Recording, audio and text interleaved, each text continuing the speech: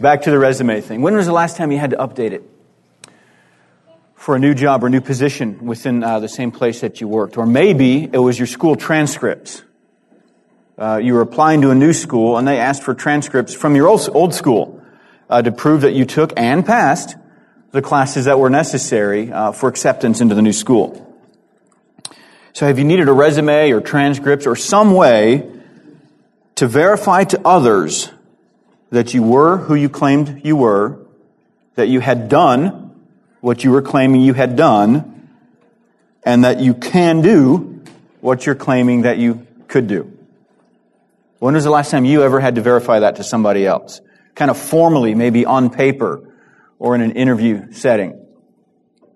See, as we come back to John chapter 5, as Andy has led us to this morning, and we'll see Christ verify his identity to the Pharisees. This is the last section in this chapter where we see Christ's response to the Pharisees' rejection of Christ's demonstration of power, where he healed on the Sabbath, and his authority, where he claimed to be equal with God, from verses 1 to 18, where David taught us a few weeks ago. So the Pharisees, if you don't recall, the Pharisees got a little bit bent out of shape. They missed the miracle of healing, but were concerned both that the man who was healed was working on the Sabbath because he was carrying his bed, and also that Christ had healed him on the Sabbath in violation of the law. And we'll come back in a little bit to the Pharisees' relationship to the law and the emphasis they placed, and as Andy just read, the glory that they took in their obedience to the law. But here, this section ending in John chapter 5 is that last section of Christ's response to them about their rejection. And it's the section where we see him verify to them that he is who he claims to be and is able to do what he's claiming to do. So it'll be like we're in the room with the Pharisees during their interview of Christ. We'll watch him walk through his resume section by section and confirm who he claims he is. We'll have a copy of the resumes there in John chapter 5.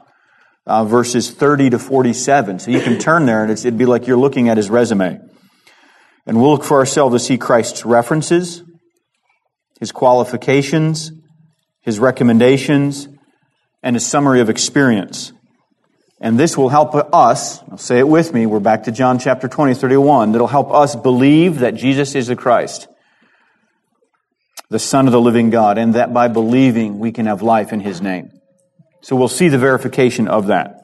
So I'm going to read this long section, just to kind of set the whole stage, see this whole section that we're going to work through so you can follow along. John chapter 5. I'll be starting in verse 30 and reading to the end of the chapter. I can do nothing on my own. As I hear, I judge, and my judgment is just, because I seek not my own will, but the will of him who sent me. If I alone bear witness about myself, my testimony is not true. There is another who bears witness about me, and I know that the testimony that he bears about me is true. You sent to John, and he has borne witness to the truth. Not that the testimony that I receive is from man, but I say these things so that you may be saved. He was a burning and shining lamp, and you were willing to rejoice for a while in his light. But the testimony that I have is greater than that of John. For the works that the Father has given me to accomplish, the very works that I am doing, bear witness about me that the Father has sent me. And the Father who sent me has himself borne witness about me. His voice you have never heard. His form you have never seen. And you do not have his word abiding in you, for you do not believe the one whom he has sent. You search the Scriptures because you think that in them you have eternal life, and it is they that bear witness about me. Yet you refuse to come to me that you may have life. I do not receive glory from people, but I know that you do not have the love of God within you. I have come in my Father's name, and you have not received me. If another comes in his own name, you will receive him. How can you believe when you receive glory from one another and do not seek the glory that comes from the only God? Do not think that I will accuse you to the Father. There is one who accuses you, Moses, on whom you have set your hope. For if you believed Moses, you would believe me, for he wrote of me. But if you do not believe his writings, how will you believe my words? So here, this section, Christ, to use the analogy, lays out his resume, paragraph by paragraph, so to speak, to talk about his references and qualifications and recommendation and a summary of experience that are all common sections that we would build on a resume ourselves. But we'll see by the end that in the process of walking through this, he kind of takes control of the conversation. They are listening, and he is giving a monologue, so to speak, not a back and forth. They are listening to him validate himself. And in validating himself, he challenges them and challenges the whole line of questioning they have in the beginning. So let's go ahead and jump right in. The reference in this resume, so to speak, this reference is from John the Baptist. John, the one who is baptizing, on verses 33 to 35. There is another who bears witness about me, and I know that the testimony that he bears about me is true. You sent to John, and he has borne witness to the truth. Not that the testimony that I receive is from man, but I say these things so that you may be saved. He was a burning and shining lamp, and you were willing to rejoice in that light, for a while in that light. So the Pharisees had already gone to John the Baptist and had asked, are you the Christ? Because of his teaching, because of the baptism that he was performing, are you the Christ? And he said, no. Are you the prophet? Elijah, are you the one that Moses spoke of? And each time John said no. So they asked him, then who are you? And on what ground are you baptizing? Now they primarily asked that of Christ and his disciples as well. But they went to John and said, we know there's something different. We know there is some authority in you and the purpose in what you're teaching and the people that are resonating with your teaching. It is not inconsistent with the prophecy we're all familiar with. So are you the one that has been promised? And John says no. So they move on. And we saw this in chapters 1 and 2. Well, then are you the one that was referenced, the prophet or the one that Moses wrote about? And each time John said no. But he said, what I am doing is I am another one coming to prepare for one who's, and as we've read this before, whose shoes I'm not even worthy to untie. Somebody that is greater than me. I'm just here to prepare the way. And they rejoiced in that. The Pharisees were excited for that for a little while. See, the Pharisees had already interviewed John in chapter 1. And John said, behold, the Lamb of God who takes away the sin of the world, referencing Christ in verse 29. Then in chapter 3, and I'm going to read 27 to 36, kind of a long passage, but again, helpful for us to wrap our heads around it again in the context of Christ's response to the Pharisees, validating that he was who he said he was and was there to do what he said he was there to do. So from John chapter 3, verse 27, John answered, and John is teaching his disciples. They were concerned that Christ was getting a larger following than John was. So John's disciples were asking him, doesn't this bother you? You're preparing for the Messiah. Shouldn't people be listening to you instead of somebody else? And here's John's teaching back to his disciples, and then in hearing to the Pharisees. John answered, a person cannot receive even one thing unless it is given him from heaven. You yourselves bear me witness that I said, I am not the Christ, but I have been sent before him. The one who has the bride is the bridegroom. The friend of the bridegroom who stands and hears him rejoices greatly at the bridegroom's voice. Therefore, this joy of mine is now complete. He must increase, but I must decrease. He who comes from above is above all. He who is from the earth belongs to the earth and speaks in an earthly way. He comes from heaven and is above all. He bears witness to what he has seen and heard, yet no one receives his testimony. Whoever receives his testimony sets his seal to this, that God is true. For he whom God has sent utters the words of God, for he gives the Spirit without measure. The Father loves the Son and has sent and has given all things into his hand. Whoever believes in the Son has eternal life. Whoever does not obey the Son shall not see life, but the wrath of God remains on him. So this is John's reference of Christ. And he summarizes the authority of Christ in these statements. Verse 30, he must increase, but I must decrease. In verse 34, he says, he whom God has sent speaks the word of God. By his own contrast, John is saying, I am preparing the way, but the one who sent is actually speaking the words of God. I am referring to God. He was distancing himself for their sake, that no, I am not the one sent. I am not the Messiah. I am there to prepare for the Messiah, yes.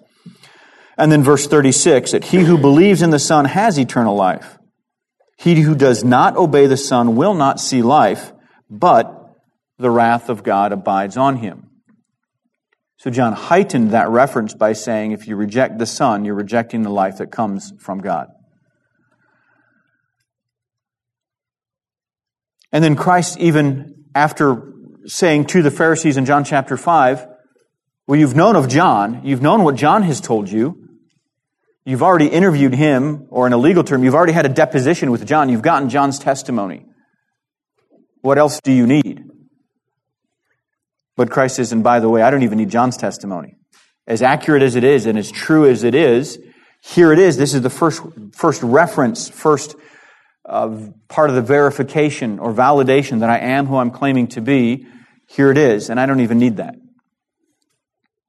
He gives it as a layer, though, that they can believe, and requiring anybody can say, well, this is who I am or what I can do. We don't even accept individual testimony until we know that person and have reason to trust them and believe them, and have already validated who they are. And then in future claims, we can base on our previous experience. Well, they didn't have this previous experience with Christ yet. So he's laying this out. And then he makes a connection to the Pharisees. You, for a while, rejoiced in what John was saying. What's changed? You believed him before. You were excited about the message he was giving. But not now. What's changed? And we'll come back to that. The next section of the resume, so to speak, the next layer is his qualifications. What qualifications does Christ have to be the Messiah? Verse 36. But the testimony that I have is greater than that of John. For the works that the Father has given me to accomplish, the very works that I am doing, bear witness about me that the Father has sent me. Christ clarifies that the next layer of verification is even more important than the first. He's building or adding, heightening the importance or the value of each of these sections. Christ basically says that my actions speak louder than John's words. And John's words are true and John's words are accurate. But what I'm already doing, what you can see me doing, trumps even that. What John has said about me. Christ says that it's even the Father sent Christ to do the things recorded by John, the author of the gospel, and we see them in the other gospels. Consistent with what Christ taught in verses 19 to 30, where we learn of the complete unity between Christ, the Son, and God, the Father. Christ says, I'm doing these things because these are the things that God does. And you can see this one demonstration in chapter 5 of healing the man.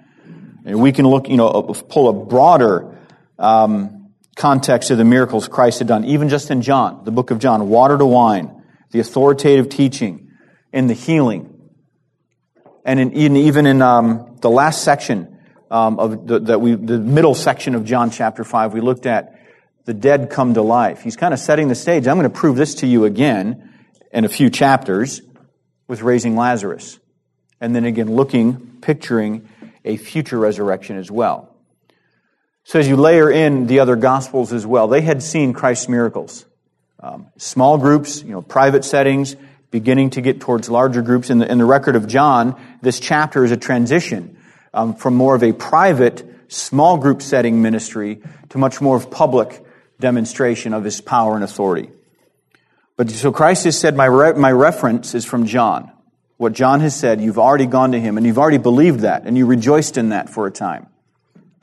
The next validation I give to you is the works I'm doing that you can see. Perhaps just in this chapter, look, I just healed a man. For 38 years he was lame and couldn't walk properly. And now he can even carry his bed on the Sabbath, which is what's gotten you bent out of shape. Christ says, I am qualified to be the Messiah because I can do that which only God can do. And by doing it on the Sabbath, the day that was set as a remembrance of God's redemptive work, he says, here's a trailer. Here's a teaser of my redemptive work. I can heal this man on the Sabbath and not get in trouble for it, even though they tried to call him on it. That's what this whole conversation is about. So Christ says, the works that the Father sent me to do, the fact that the Father sent me to do this, and the things that I'm doing can only have been done by the Father. My actions speak louder than John's words. So that transitions, the Christ doing the works that the Father sent him to do, transitions to the recommendation, so to speak. John was the reference. Christ's miracles, the demonstration were his qualifications. I have already done this work. I already have this power, this divine power. We get to the recommendation from God himself in verses 37 and 38, from the Father himself. Verse 37, and the Father who sent me has himself borne witness about me. His voice you have never heard. His form you have never seen. And you do not have his word abiding in you, for you do not believe the one whom he has sent. Who? Back to where we started. If you've ever had to do a resume or in an application to school, and they wanted references and recommendations.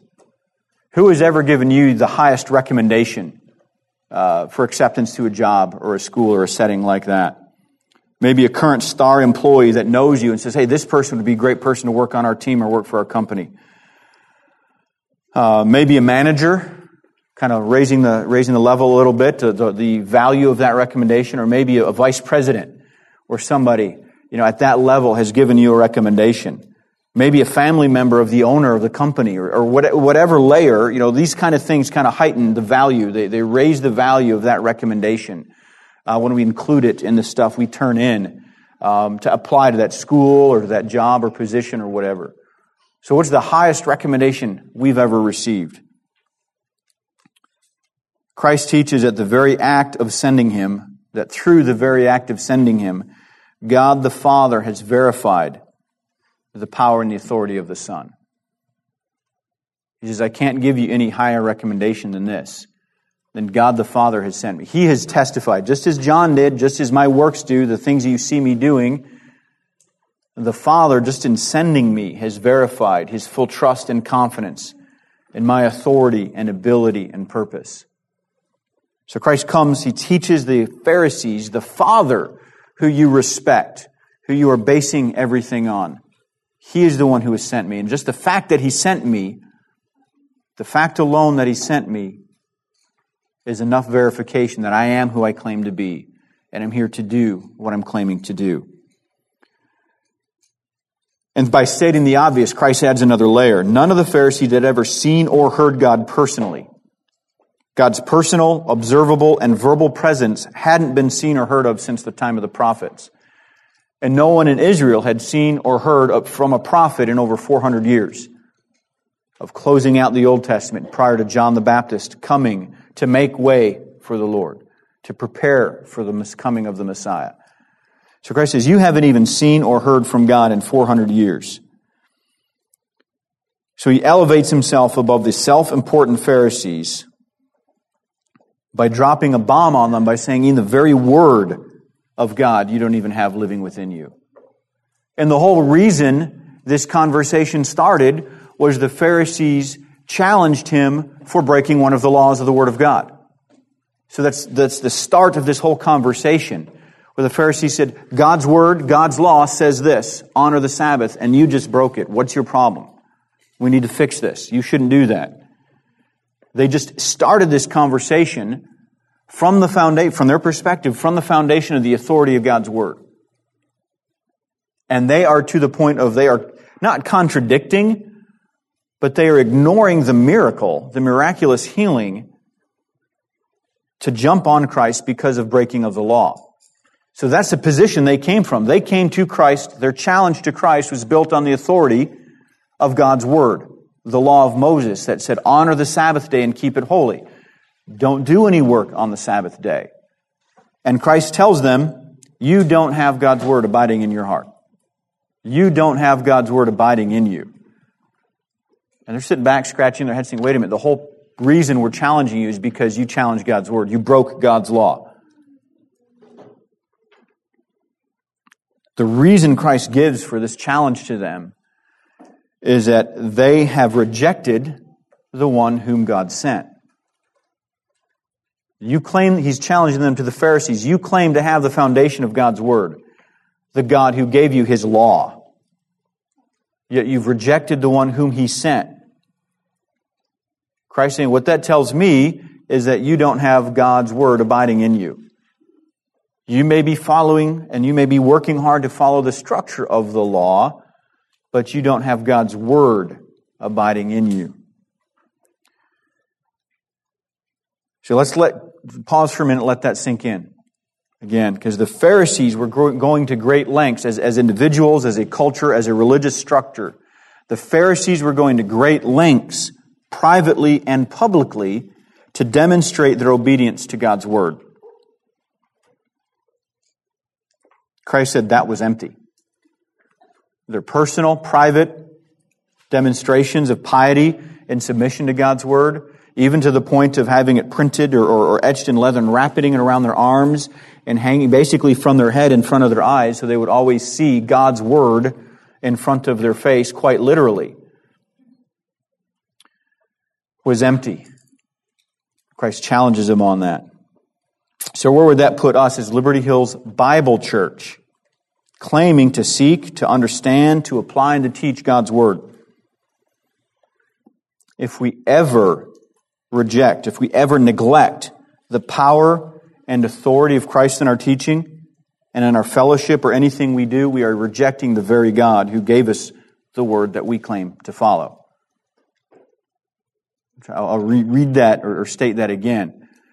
But the Pharisees, who went to great lengths to submit themselves and to keep God's Word in front of their face, and had this significantly organized structure of rules and laws to prevent them from neglecting it and from contradicting the Word of God, the law that was given. Yet Christ says, because you've rejected the one whom God sent, everything you're doing is empty and worthless. So for us as Liberty Hills Bible Church, claiming to do all things biblical and to seek to understand, to teach, and to apply the Word of God, anytime we neglect the power and authority of Christ in our teaching or our fellowship or anything we do as individuals and families and as a body, we're rejecting the very God that we claim, that gave us the Word that we claim to be following, that we claim to be basing everything we do on as a church fellowship. That's a significant challenge. It's a significant danger to do that. So here, Christ transitioned to the last section of His resume, so to speak, with His summary of experience. He's just come from challenging the Pharisees who've gone to great lengths to structurally follow the law. And He says, yeah, but in doing so, it's empty because you've neglected the God who gave you the law. Verses 39 to 40, He says that you search the Scripture because you think that in them you have eternal life. And it is they, the Scriptures, that bear witness about me. Yet, verse 40, yet you refuse to come to me that you may have life. It's this ironic cycle in this challenge. The Pharisees looked at Scripture to learn and follow the law. Hence the whole issue in verse 18 where they said, you've dishonored the law by working on the Sabbath. The Pharisees looked at Old Testament Scripture to learn and follow the law. But the Scriptures describe the redemptive work of God, which is fulfilled in Christ. So Christ says, you're looking to the Scriptures because in them, the law, in them you feel you have eternal life. And did God initiate the sacrificial system as a representative and a preparation? Absolutely.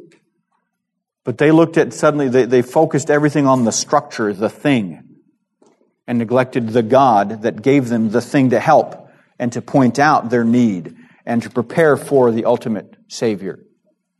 So Christ says, you're looking to the Scripture, you're looking to the law for life, yet you've rejected the God who gave you His Word that you are claiming to follow to find life, in His Word that you've rejected, this cycle, this ironic cycle that they were trapped in. The Word, the entire Old Testament Scripture points to Christ and points to God's redemptive work on behalf of Israel and on behalf of all mankind. So Christ has gone through His resume, so to speak. He's listed His reference. Here is John, the one baptizing, the one you rejoiced in his testimony of the coming of the Messiah. My very works, the things that I do, what I do, my actions speak louder than John's words. Then the actions that I'm doing I'm sent to do these by the Father. So the recommendation I come with comes from God Himself, the Father Himself. And now the very word of that Father that you claim to be following is pointing to me. So in rejecting me, you've rejected this God. So suddenly in the interview, Christ has taken control, so to speak. He had control all the time. But in following the analogy of an interview, with a resume, this oftentimes in interviews, they've asked you questions and verified your resume and worked through all this stuff and then ask you, do you have any questions for us about this job or this company or this opportunity? That's not uncommon. So it's like Christ took advantage of that question. It says, okay, thank you. Let me ask you something now. In verses 41 to 47, His follow-up question to them, He says, I do not receive glory from people, but I know that you do not have the love of God within you. I have come in my Father's name, and you do not receive me. If another comes in his own name, you'll receive him. How can you believe when you receive glory from one another, and do not seek the glory that comes from the only God? Do not think that I will accuse you to the Father. There is one who accuses you, Moses, on whom you have set your hope. For if you believed Moses, you would believe me, for he wrote of me. But if you do not believe his writings, how will you believe my words? So he just took out that whole foundation that they based their challenge and their argument against him by coming with the law, specifically in breaking of the Sabbath. The whole foundation, the whole structure that they based their argument on, Christ just eliminated it. He said, you're basing your argument on the law of Moses. You've rejected me, therefore you've rejected the law of Moses. You have no foundation from which to talk to me, to ask me this question, to challenge me on this. So in his follow-up question, so to speak, to borrow the analogy of the interview, Christ says, the very reason you have to even question my ability and opportunity to do this, I've just removed. So you look to the Scriptures to find the will of God, the law of God, the Word of God. And you've built a structure around obeying that. You've challenged me on it today. Yet it is the very law is what condemns you. Shows you that you have broken the law. Shows you that you are separated from God. Hence the entire system of sacrifices and festivals that were to demonstrate their submission and obedience and recognition of God's redemptive work. They just followed the structure and said, as long as we follow the structure, we're okay. Forgetting the whole reason the structure existed was to see and be reminded of and to rejoice in God's redemptive work. So Christ says that whole thing that you've based everything on and you're claiming life, I'm not condemning you. Moses, the one who you've built your argument on, is the one that condemns you, not me. Yet, you're not even believing Moses because you're not believing me because Moses spoke about me and wrote about me and was preparing you for me. So you have just neglected your own argument and you have just invalidated your own argument that you've presented to me. He showed them that in this section that the Pharisees valued pure opinion rather than God's opinion. And they got so stuck in following man's opinion. Are you obeying the law? Am I obeying the law? Yes, you're obeying the law. Am I obeying the law? Yes, you're obeying the law. Then we're okay. We're all good because we're all obeying the law. We're following the structure. That was an oversimplification of exactly what the Pharisees were doing. I'm okay because you told me I'm obeying the law, and you're okay because I'm telling you you're obeying the law, so we're all good. And we're better than them because we're obeying the law better than they are. That was the Pharisees' perspective. And Christ says, in doing that, and seeking each other's opinion to make sure if you're good or not and following the law of Moses, you have completely neglected God's perspective on how you're relating to Him, which is the whole reason that structure existed in the first place. So Christ confirms that Christ teaches that His confirmation doesn't come from man. I don't need man's testimony, but my confirmation comes from the Father, the one who sent me. The Pharisees didn't have the same love that even God had in sending His Son and providing the structure, because they neglected this miracle and this healing of this man on the basis that the miracle happened on the Sabbath. And there's a rejection of the law in their perspective. The Pharisees glorified themselves and each other through human attempt to obey the law and neglecting pursuing of God's favorable opinion of them. So Christ lays this back out to them. And Christ says, finally, this condemnation that comes from Moses, who you claim to be following, I'm not here to accuse or condemn you. It's Moses' law that accuses and condemns you.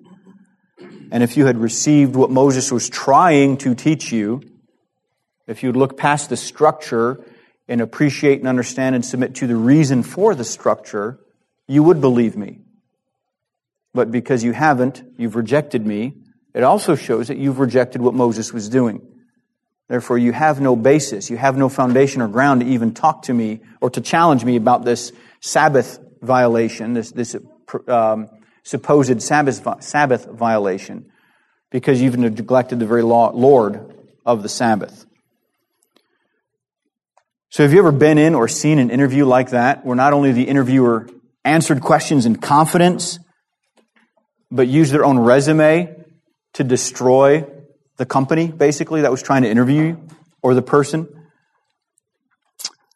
See, in the process of demonstrating the invalidity of their line of reasoning, Christ demonstrated His authority. So this is Christ's response to the Pharisees' rejection of His demonstration of power by healing the man and claim to authority, identifying Himself with God by saying, you've got John's testimony or recommendation, reference. You have the works that I'm doing, even this miracle of healing, and there would be more demonstrated.